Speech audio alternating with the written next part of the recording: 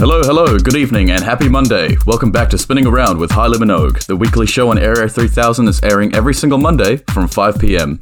I'm your host, Kylie Minogue, and wherever you are, whatever you're doing, thank you for tuning into our airwaves today for more conversations and mixes with dance music's latest and greatest.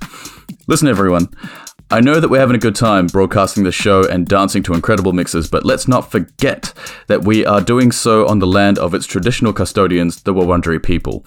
All together now, let's acknowledge and respect their past, present, and ongoing relationship with the land for the many generations to come. So friends, if you have a moment, please consider making a donation to pay the rent or the Victorian Aboriginal Legal Service and help the wonderful folks that provide the much needed resources for the mob today.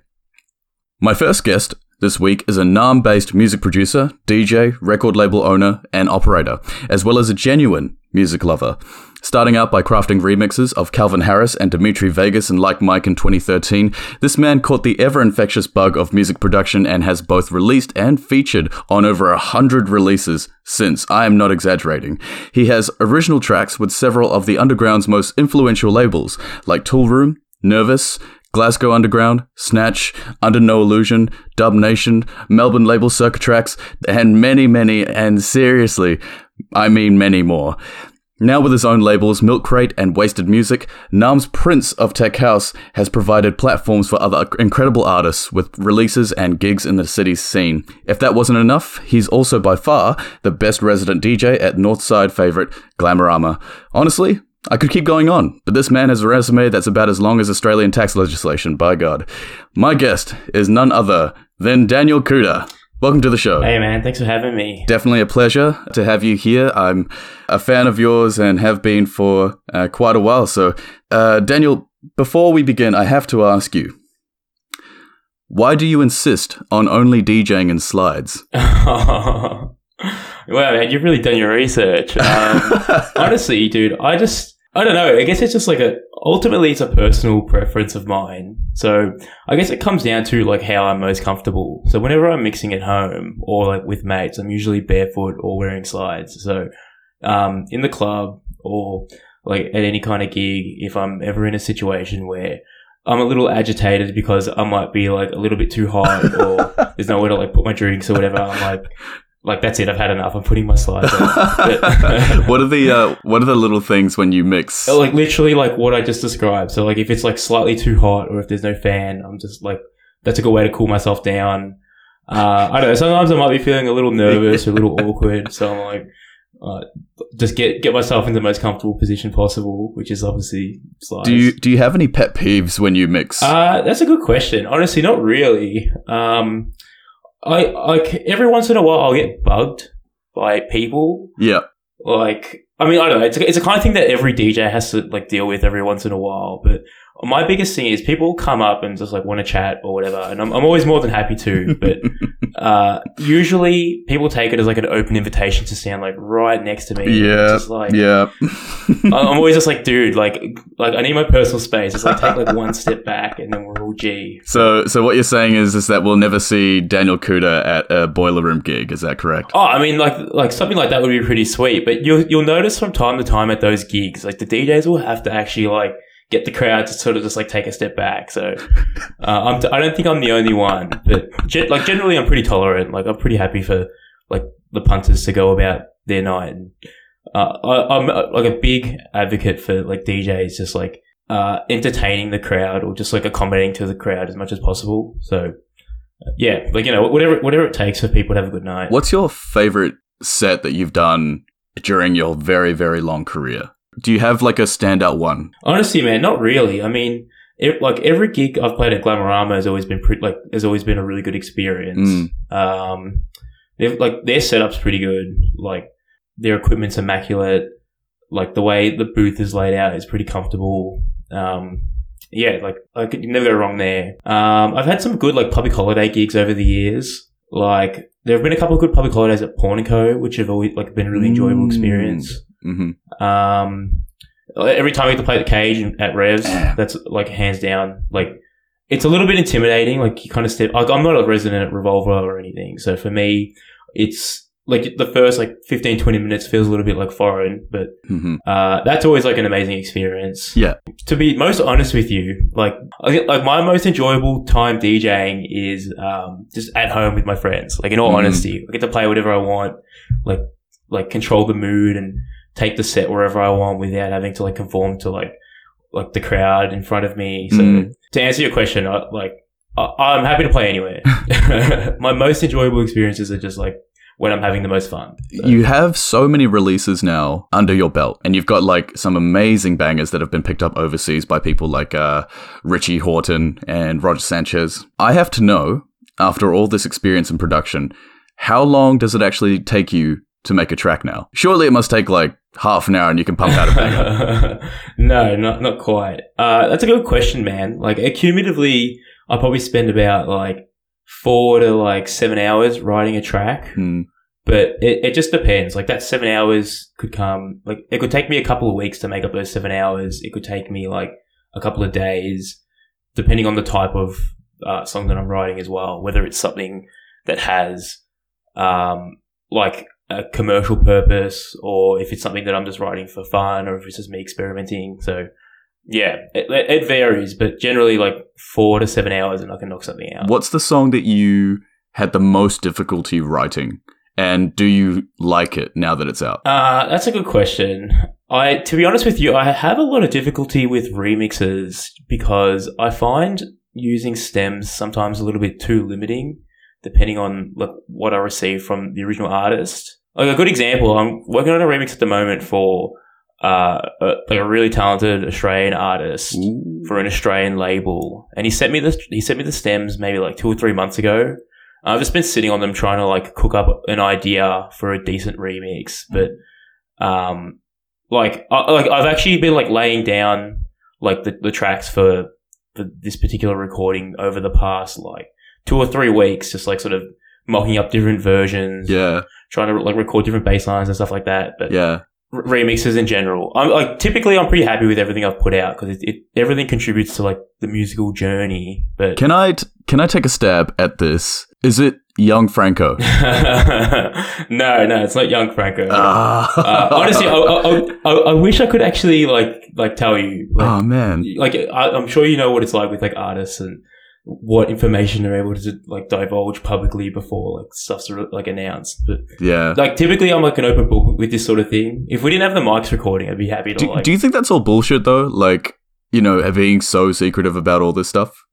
Or do you think it makes sense? Like, there's an actual reason for it? Like, yes and no. I think the reason why a lot of people withhold information is either because, like, they may be contractually obligated not to, or it could just be because, like the way this industry works, it's so, like, volatile that, like you could go ahead and announce something publicly today, and then tomorrow, like, someone's, like, pulled the rug from underneath you and everything's gone, and you just look like a fool because you've announced something that's never going to happen. So, that's kind of why I don't want to, like announce something and then it never eventuates for whatever reason. So, can I ask you, what's your weapon of choice? Is it Ableton, Logic, maybe even Fruity Loops? Yeah, man. So I actually do all my writing in Fruity Loops. I do the majority of my writing in Fruity Loops. An OG Fruity Loops user. Hell yeah. Yeah, man. Yeah, I do. Like, man, I'm so into Fruity Loops. It's not even funny. But I do a lot of writing in Logic as well, just because I'm a big fan of the Mac operating system. Every time I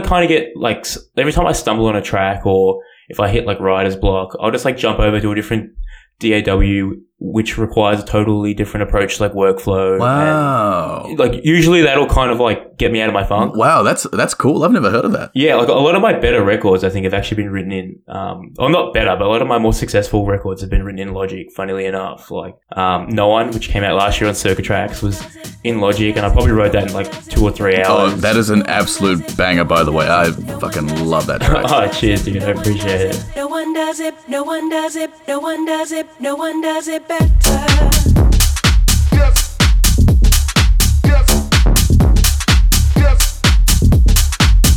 Where'd you find that sample? That's an incredible sample that you got. The vocal sample is literally just like from a sample pack.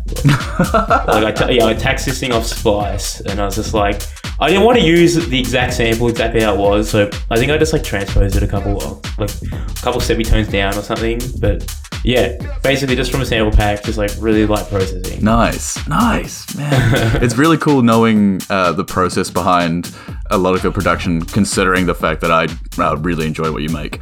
I do want to ask you though, I'm a relatively sort of young producer myself, and so I want to ask you, as someone who has gone through the hoops, what are the 3 things that you wish you knew when you first started producing music? Yeah, okay, that's a really good question. I think about this all the time today still. So I think the biggest thing is maybe like hold off releasing anything publicly too early. I think with the exception being maybe like SoundCloud and Bandcamp, because you can always just like pull that down and you've got full control. I think it's pretty good to like road test whatever you're working on, or something you may be like dead set about in like the early stages of your like writing journey. You may not be as enthusiastic about later on. So yeah, I think like holding off, like committing to something that's going to be permanent until you're like absolutely sure that you want to, like you're absolutely confident that what you're releasing could potentially be publicly available for the rest of your life. That's like one thing that like that's advice like I kind of give out every so often to people who like ask me this kind of question. Nice.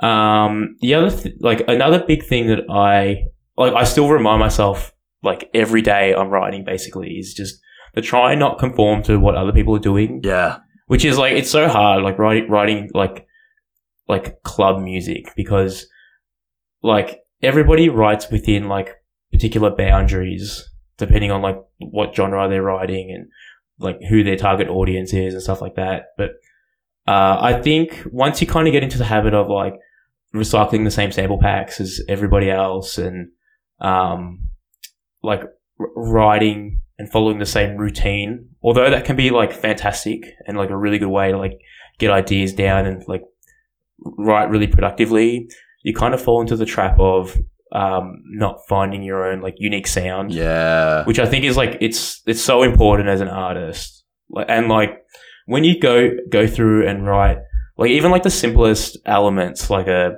hi-hat groove or like I don't know, like a jack and snare rhythm. Yeah. Like when you go through and do that manually, you kind of like whether intentionally or not, even though everything's kind of like aligned to your DAW's grid, it's still going to come off like even just slightly unique, because the way you might like EQ that snare or those hats may just be slightly different to how someone else has done it. And over time, like that, like throughout an entire track, all those like little like nuances will compound into something that is totally different to what somebody else is writing. So I suppose the hard part with that is like making sure, even if you are doing something unique compared to, you know, what your stock loops or sample packs might be, to be able to actually make sure that what you're doing still has a listenable audio quality, especially when you're starting out and you don't really know what the hell you're doing when you're EQing something, which is my situation most of the time. So for example, like, not to harp on about myself, but just as an example, when I released Riley, which was my first debut track, I was very proud of it until I tried to mix it in an actual set. And then I found out that the whole thing is actually entirely unmixable because of how badly I've actually produced it. Oh, you're kidding. I'm surprised. Honestly, I'm surprised you've had that experience, because there are a couple of your tunes I'm like really fond of, Riley being one of them, and I've actually been able to mix them. Never in a club. Thank you so much.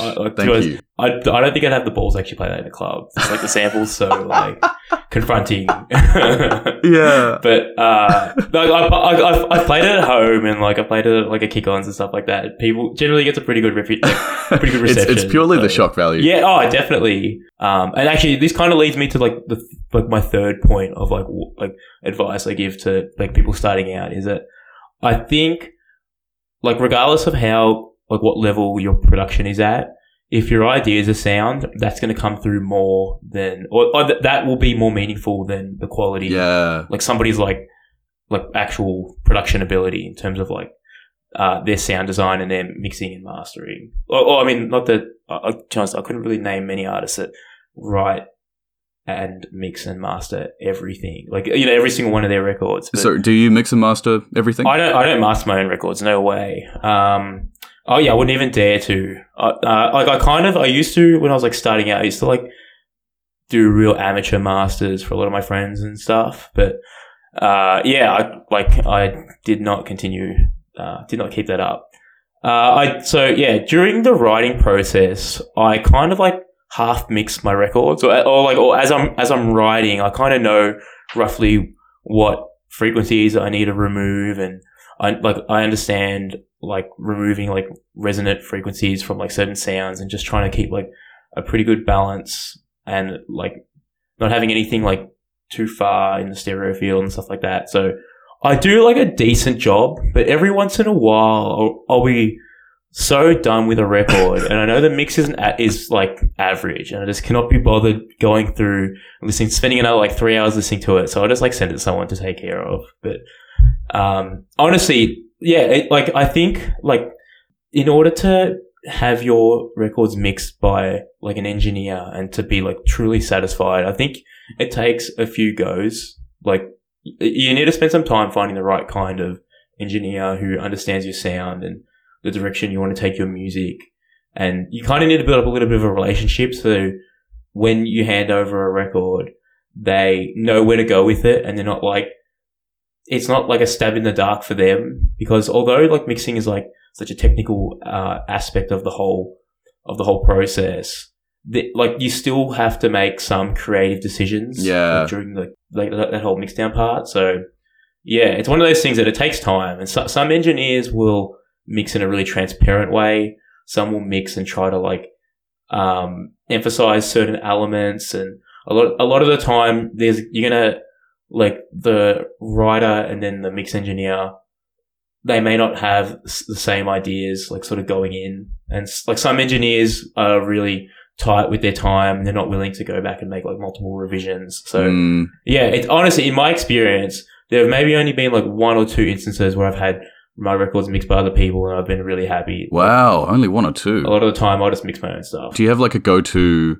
mastering person, or maybe like a team of go-tos, or do you want to keep that private so no one else uses them? No, I mean that's a fantastic question. I don't really have a go-to personally. A lot of the time I let the label take care of it, because like, to be totally honest with you, like it's expensive. Like if you're writing like if you're writing 20 records, like 20 songs a year, like the cost of mastering, like you can find there are some people who are really affordable and do like a really good job.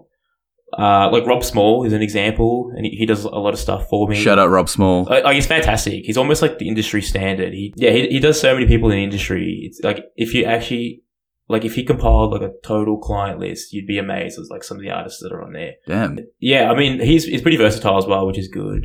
Locally, there are 2 engineers that I'm really fond of. Klaus Hill is one of them. He does a lot of like, he basically takes care of most of the local labels and artists, or at least the ones that I'm in contact with. Mm-hmm. And then there's also Nick at Panorama, who was basically the first engineer that I went to, and like he does such a great job. Every time a label approaches me, or every time I'm sort of like in the process of like finalizing a release with the label, and they ask me who I want to master, like who, like an engineer that I'd have in mind as like a go-to. I always like, he's like the first one I always go to, but whether or not the labels actually use him, like I'm not sure. I don't think they do, because his sound is pretty recognizable, and yeah, he's great. I highly recommend Nick to anybody. So for all you budding producers out there, if you're looking for someone that is going to give you that Daniel Cuda quality, please hit up Nick from Panorama, please. Dan, I want to step away from music for just a second. And I want to talk to you because I know that you live a double life as an accountant. Yeah, man. Be honest here. Do you really love crunching numbers, or is it just a job for you? Oh, dude. What's the deal? Oh, man. Accounting is my passion. No, honestly, like, yeah, I love being an accountant. Part of the reason I started a label is because it is, originally when I started like my first record label, it was an opportunity for me to combine like my love for music and my love for just like my interest in like business, and a way for me to like apply the skills that you learn in like one area of your life, like whether it's like school or work or whatever. It was just a way for me to just like combine my interests. Yeah. Just to keep it simple. Do you pay all your taxes, Daniel? Do you pay all your taxes? Yeah, well, so that's what I do. So like I work. The area of accounting I work in is like business services. So like tax is a big part of what I do. So Whoa. it would be like totally hypocritical if I'm like giving tax advice and like alleging tax returns of people and then like neglecting my own tax liabilities. So. Yeah, very fair, very fair. I also know, by the way, that you love sports. Apparently, you're a kick-ass tennis player and also a die-hard Inter Milan fan. Man, you really dug deep. I cannot believe this. Yeah, I still play tennis as often as I can. I've been like harboring a shoulder injury for the past like maybe 5 or 6 years, but probably since I was in high school. So I haven't really been able to take it as, or I haven't really been able to be as competitive as I'd like to be. But I still play almost every week. I've just played in like a social team with like my uncle and his mates. Nice, nice. It's fantastic. Like I get to run about with a bunch of like middle-aged blokes and and be the best athlete there and shoot the shit. So yeah, but we don't play a very high grade, which is like fantastic for me. It gives me the opportunity to still like show what I've got, but it's not too taxing on my body. How's the pain of being an Inter Milan fan? What's that like? Oh man, the past 10 years have been brutal. like basically like post treble, like the team just fell apart. But like things are looking up. Like Inter's won the Scudetto now, and I couldn't be happier with the direction the team's going in. I was really skeptical of like the current coach at the start of the seasons because I definitely expected more last season. But yeah, like it's definitely.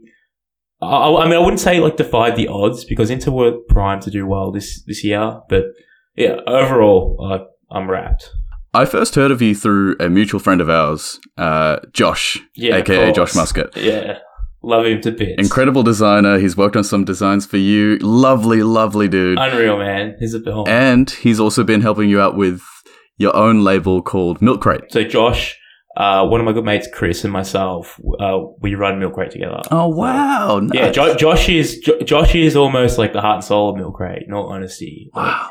Like all the Milk Crate branding, like everything visual, like that's Josh's creative mind at work. So yeah, he's great. He's so good. How did Milk Crate actually start? Like what was the moment that sort of brought it all together, and how's it all been going since then? I mean, I guess the idea for Milk Crate was maybe born like I'd say around 4 years ago, and it took a year of just like planning and just like thinking through like the direction that we wanted to go in. We spent about 12 months just like sort of planning and developing like the branding and the sound, like the general sound that we wanted for the label. And then literally like 12 months of that, we had our first release in August 2017. And that was like a Matt Sassari EP, which was unreal for us. Basically the reason for the label was just at the time, it didn't seem like there were any labels in Melbourne releasing exactly the kind of stuff that we were doing. And it was a sound that we're all pretty passionate about. So it just seemed like a no-brainer. Plus it gave like me and a lot of my like producer friends an outlet to release music as well. So yeah, like it's something that myself, Josh and Chris are all really like passionate about. We're continuing to move forward and progress. And we've got a lot of big plans for the label over the next like 12 to 18 months. So yeah, lots of exciting stuff on the way. Ooh, that's what I like to hear. Hell yeah. Speaking of milk and cream, I heard that you absolutely love Gelato Messina. Oh god, gelato is like that's like my number one priority in life. In all honesty, like a lot of people are going to be disappointed to hear that. What's your go-to flavor? It's tough because every time I go to Messina, I'll get like one of the specials. Oh wow! My go-to like I guess generic flavor like besides chocolate is maybe like cookies and cream. Nice. Like with Messina, they've had so many like incredible specials over the past. Like I couldn't even tell you how many years I've been going. Like basically, like since I heard of it. Like Honey I Burnt the Kids is a favorite of mine. Oh yes. What else? They do another one called Montgomery's Gold. That's fantastic. It's like a dark chocolate and like honeycomb kind of thing. Yes. They've got a really good flavor there this week. It's probably going to be gone by the time people listen to this. It's called like Lost in Japan. What's it got in it? It's a matcha flavored gelato. So it's matcha flavored gelato with like white chocolate, I think it's got some sort of like strawberry or like strawberry syrup or something, and waffle cone pieces. It's so Man, good. that sounds nice. Yeah, like they're big on like their dulce de leche as well. Like I think they produce that themselves. So a lot of their ingredients are just everything's pretty high quality. You can't go wrong. I'm not going to lie to you. You were much more passionate about this than I was expecting, and I love it. I'm here for it. Yeah, man, you got no idea. Like there's some weeks I'll get a Messina or like a gelato like 3-4 times at least. Like I could have it every day. Josh has also told me that you guys went and experienced a sensory deprivation tank recently. Oh, right on. Yeah, that was really cool. It's something I was looking forward to doing for ages. And the experience was interesting. It was definitely not what I was expecting. I don't know. It's a lot more difficult to like, I guess, mentally like switch off or zone out in the middle of the day as you like anticipate like leading up to the experience. Why's that? I don't know, man. Like Josh and I went at like 2:30 in the afternoon or something, and like to be totally honest with you, I'd maybe woken up like 2 hours before we went. Oh, right. And like I was like, we went on a Saturday. I'm usually pretty I'm so napper like come Friday night that I just I get like 10 or 11 hours sleep like Friday going into Saturday. So wow. I'm prepared for like my weekend antics. Yeah. So usually, but when I wake up Saturday morning, I'm just like so sleepy that I need like 3 or 4 cups of coffee just to get going.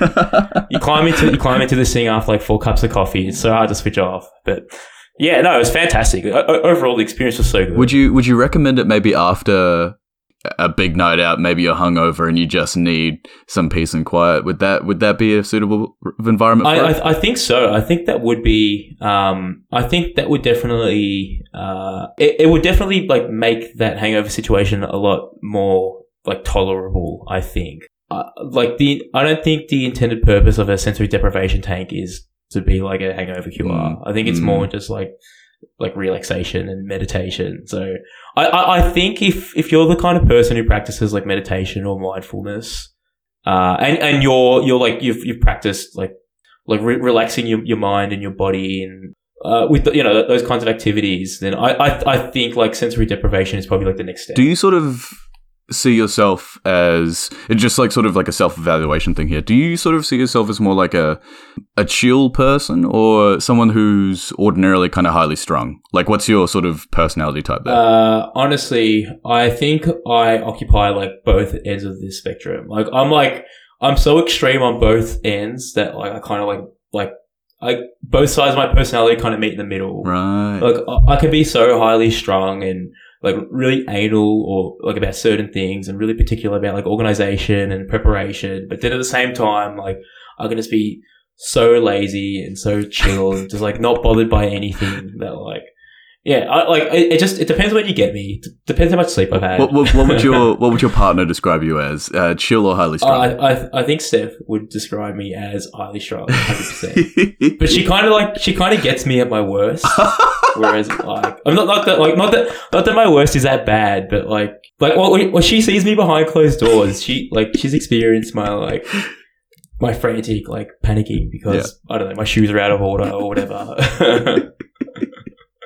Do you find that maybe, because I know that obviously you were saying that there are times where you'll be working so long on a track when you know maybe it's a remix or an original production, but you've just been working on it so long that after a while you just say, fuck it, I don't want to mix this, and then you throw it over to somebody else. What's the tipping point for you when you sort of just say, hey, you know what, I've been working on this for way too long, I am getting annoyed by this, or like I just don't like how it sounds anymore, I'm just going to throw it over to someone else? And also, do you feel comfortable releasing something that when you listen to it, you don't feel happy about it anymore? To answer the second part of your question, I have before, but I think it's important to try and have a more like objective approach to the way you listen to something once it's finished.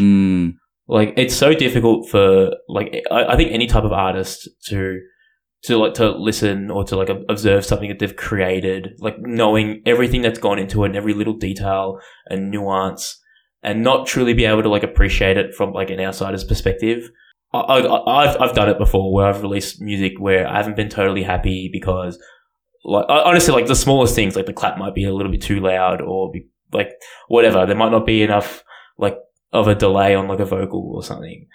I think I came across a quote a little while ago. I can't remember who said it or who wrote it, but I can't remember it like verbatim either. But like the gist was basically just like a piece of art is never truly finished. It's basically just abandoned. And that, I guess that's something that, I guess that's kind of just an interesting thought that comes to mind from time to time. Whereas like you get to a point where you've taken something so far and like the end user or the end consumer, like they're not going to be able to like identify these like subtle changes that you're like stressing, that you're losing sleep over. So yeah, it's just one of those things where like I think when you get to a certain point where you're like not totally like ashamed of something, that's probably the wrong word, but like if you get to a point where you wouldn't be embarrassed by what you're releasing like a couple of years down the track, then yeah, like putting it out may not be the worst decision. What percentage of your releases are you still happy with to this day?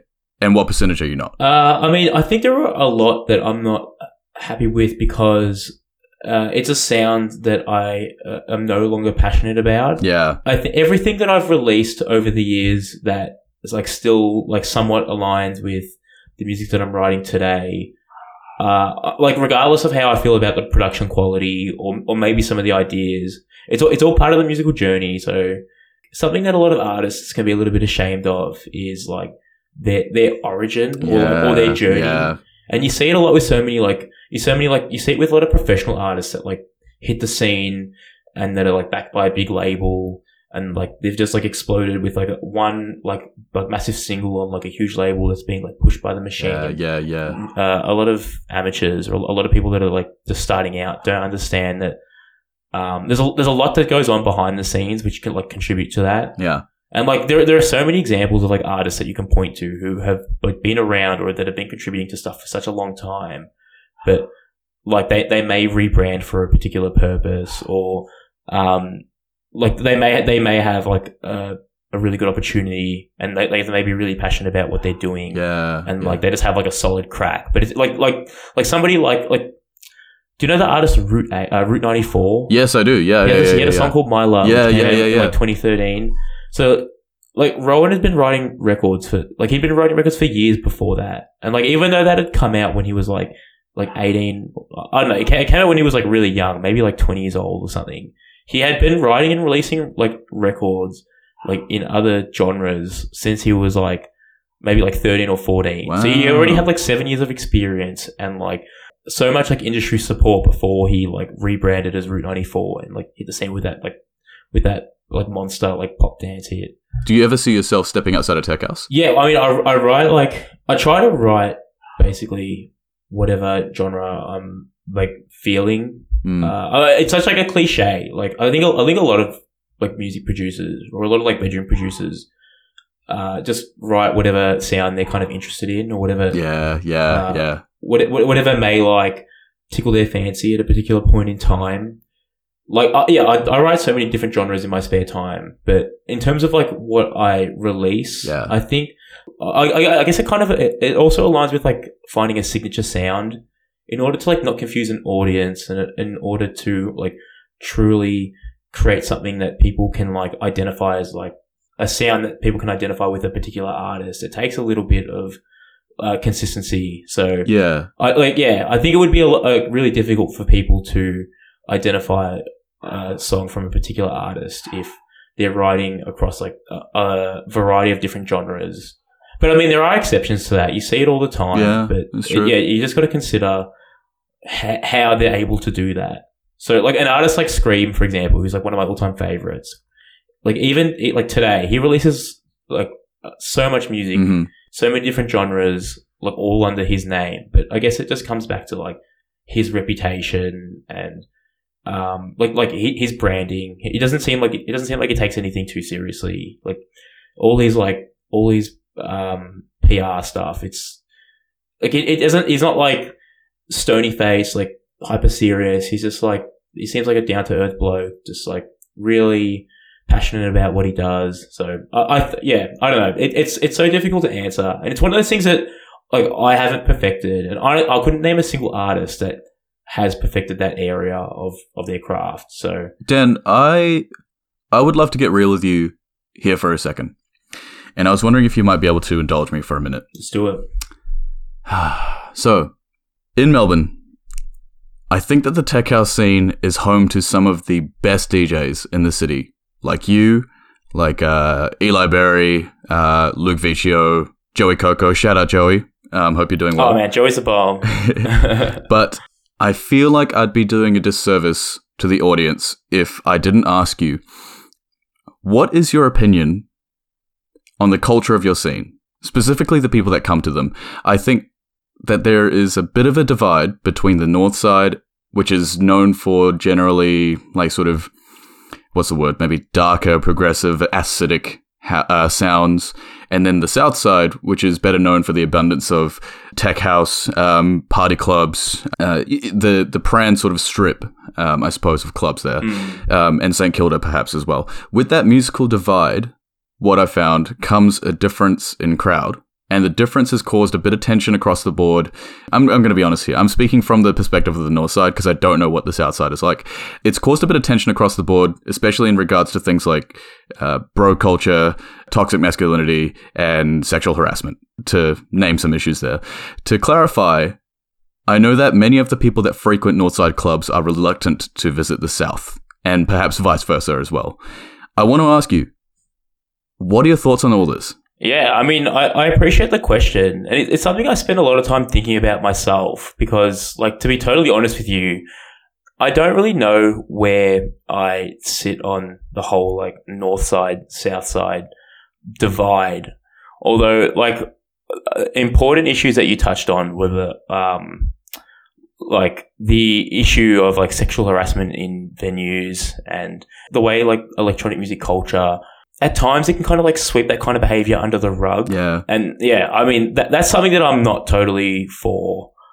I mean, like, it's something that I'm like completely against actually. So like something that I kind of pride myself on, and something that I think a lot of people, something that I think everybody should practice a little bit more is just like accountability for their own actions. Yeah. If people were just more accountable for their own actions and just considered the way their behavior affected the people around them, I think we'd have just more tolerant and just like safer dance floors. And nightclubs. So you could have such a detailed, like high level discussion on the matter, but there are probably people with experiences that hit closer to home who would be more educated on the topic. Yeah, it's just one of those things. Like it's so hard for somebody like me to present an opinion when I haven't had a negative experience myself. I mean, it's one of those things that like crosses my mind a lot though. So I think just like generally speaking, like tolerance is something that I think everybody, like every single person that enters a nightclub should be practicing. So I know that you said that you're sort of against the north side, south side divide, but I would like to ask you, this is more of a lighthearted question, but thank you so much for, indulging me on that question. I do appreciate it. Where do you prefer playing, north or south? Do you notice a difference? Oh, well, I live in the north myself, so north is much closer to home. Like, Ubers are a lot cheaper. I think you do notice a difference depending on the type of venue that you're playing in. I don't think it's totally, like, specific to, like, what area of Melbourne you're playing in. Like there are venues on the south side that are like super accommodating to more like a more underground sound. Yeah. But then at the same time, there are venues in the south that are like typically like known for like a more like, commercially accepting, or just like a broader sound. I guess you could say. Yeah. Like, one of my favorite Southside venues is Killing Time. Ooh. And I've only actually had the opportunity to play there once, but it's fantastic. And, like, the people that run the venue, I mean, I'm not too sure. I don't know a lot about, like, what goes on behind the scenes there, but a lot of the parties I've been to and, like, the party that I played at, the promoters and the crowd are all just, like, very accepting of, like, a broad sound. And you can get away with playing stuff that's a little bit more underground or a little bit more like minimal or like deep or dubby. But then at the same time, if you whipped out like a really big, like a well-known house track, it would go down just as well. So yeah, Killing Time is a fantastic venue. I think I mean, I'm a little biased because it's probably like my favorite venue in Melbourne. Like Glamorama, I think caters to both audiences really well, and that's why I'm such a big fan of it. Like, yeah, I agree. All the best, like some of my favorite musical experiences, like that have been in like nightclubs have all like basically been at Glamorama. Yeah. There are a couple of other venues that are like comparable. Revolver being one of them, particularly for like the late show on a Saturday. But like before COVID, when they had like international DJs like touring there and playing their Saturday night shows, like that was incredible. Like some of the DJs that you could see there, and like some of the tunes that they were pulling out were just like mind blowing. But yeah, like we don't really have, besides like Glamorama, and like I guess there are exceptions. Like there are definitely other venues and other parties that go on in the north side that are comparable. But I think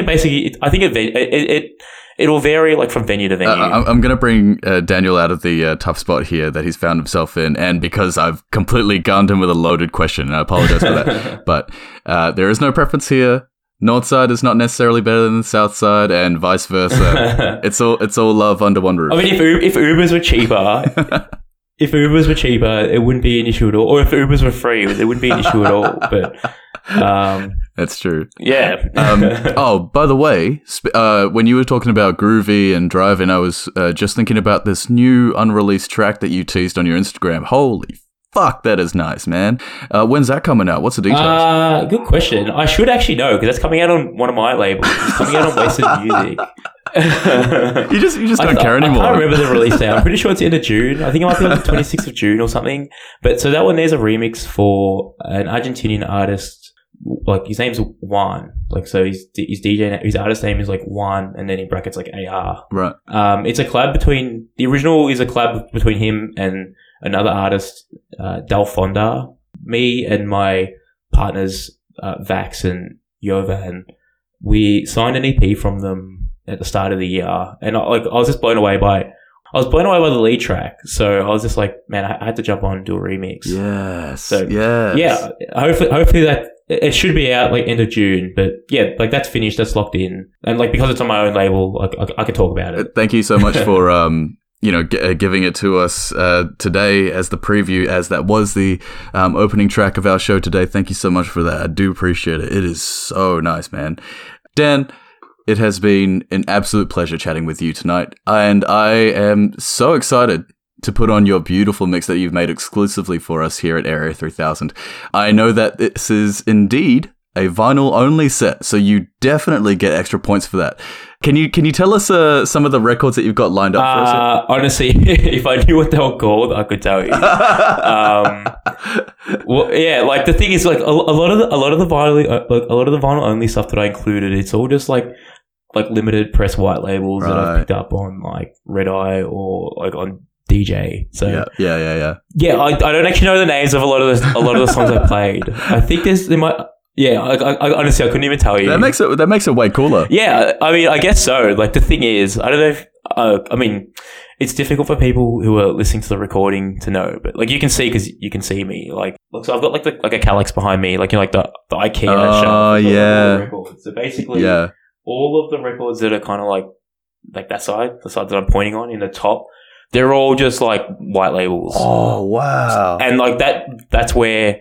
Yeah, that's where I pulled all the tracks from. Wow. So, yeah, honestly, I don't know. That's cool. I'd be able to work it out, but I'd have to like go through and just like I'd have to listen to the mix again and just like write down what the records are, and then I'd have to go through my like emails and find the actual track names. So, well, then what about tell me your favorite tracks to mix at clubs are right now, like the ones where you put them on and you're just like, fuck, I'm having such a good time, and everybody else is. Yeah, well. I mean, like when I play my own music and the crowd responds well, that's always like such a satisfying feeling. Yes, like that's always the best. Yes. But like there are some artists that are go-tos, and every time I play one of their songs, like regardless of I haven't had an experience where the crowd hasn't enjoyed what like their like the records of artists that I like as well. Yeah. But yeah, like for me as well, it's so satisfying to like be able to play music by artists that I'm really digging and like have the room also like respond well. Like one of my favorite artists at the moment is Jansen's. I don't know if you're familiar with his stuff, man. He's such a good producer. Actually, I can't remember if I included one of his records in there or not. Like him and Richie Ahmed, they've got a a white, like, they've got like a vinyl only collaboration going called Love Hurts.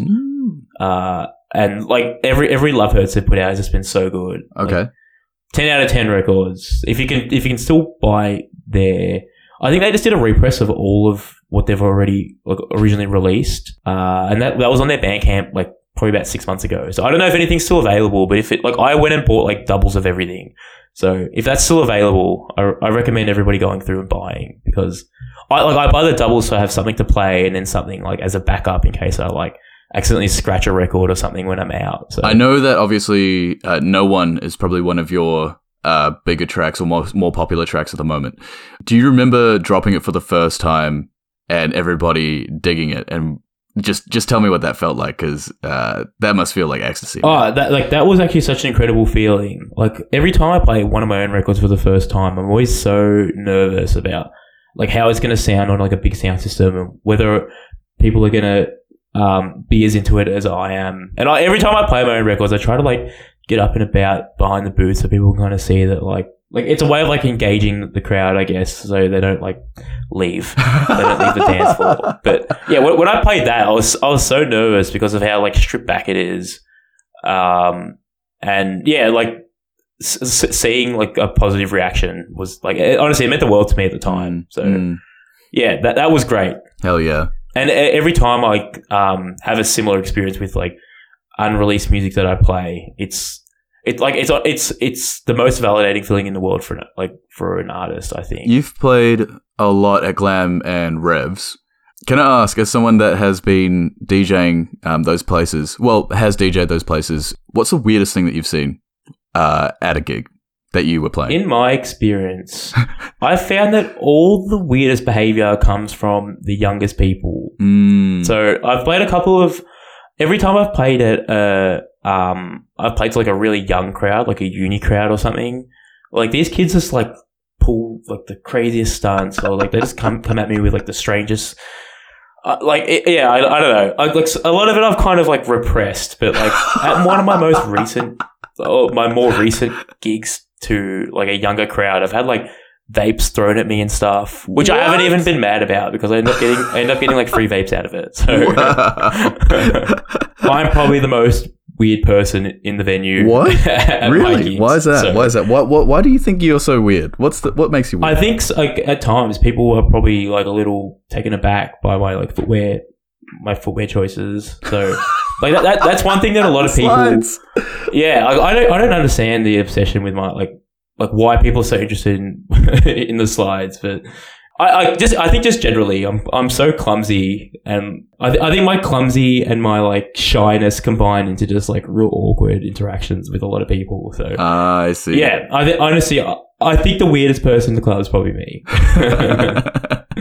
All right, excellent. Hey, I'm very excited to spin this mix right here on Spinning Around right now. Dan, thank you so much again for being part of the show. It's actually been such a pleasure to meet you finally after, obviously hearing about you through Joshy for so long.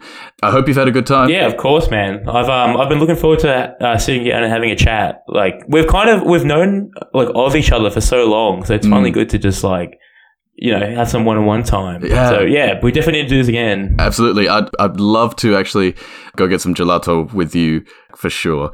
Look, for the folks out there at home, don't forget to stay tuned after this set for an interview and mix with Nam favorite House Mum coming in right here at 7 p.m. AEST as well. You don't want to miss it. Tonight, you're going to be listening to Spinning Around with Haile Minogue on Area 3000, playing Daniel Cuda right now.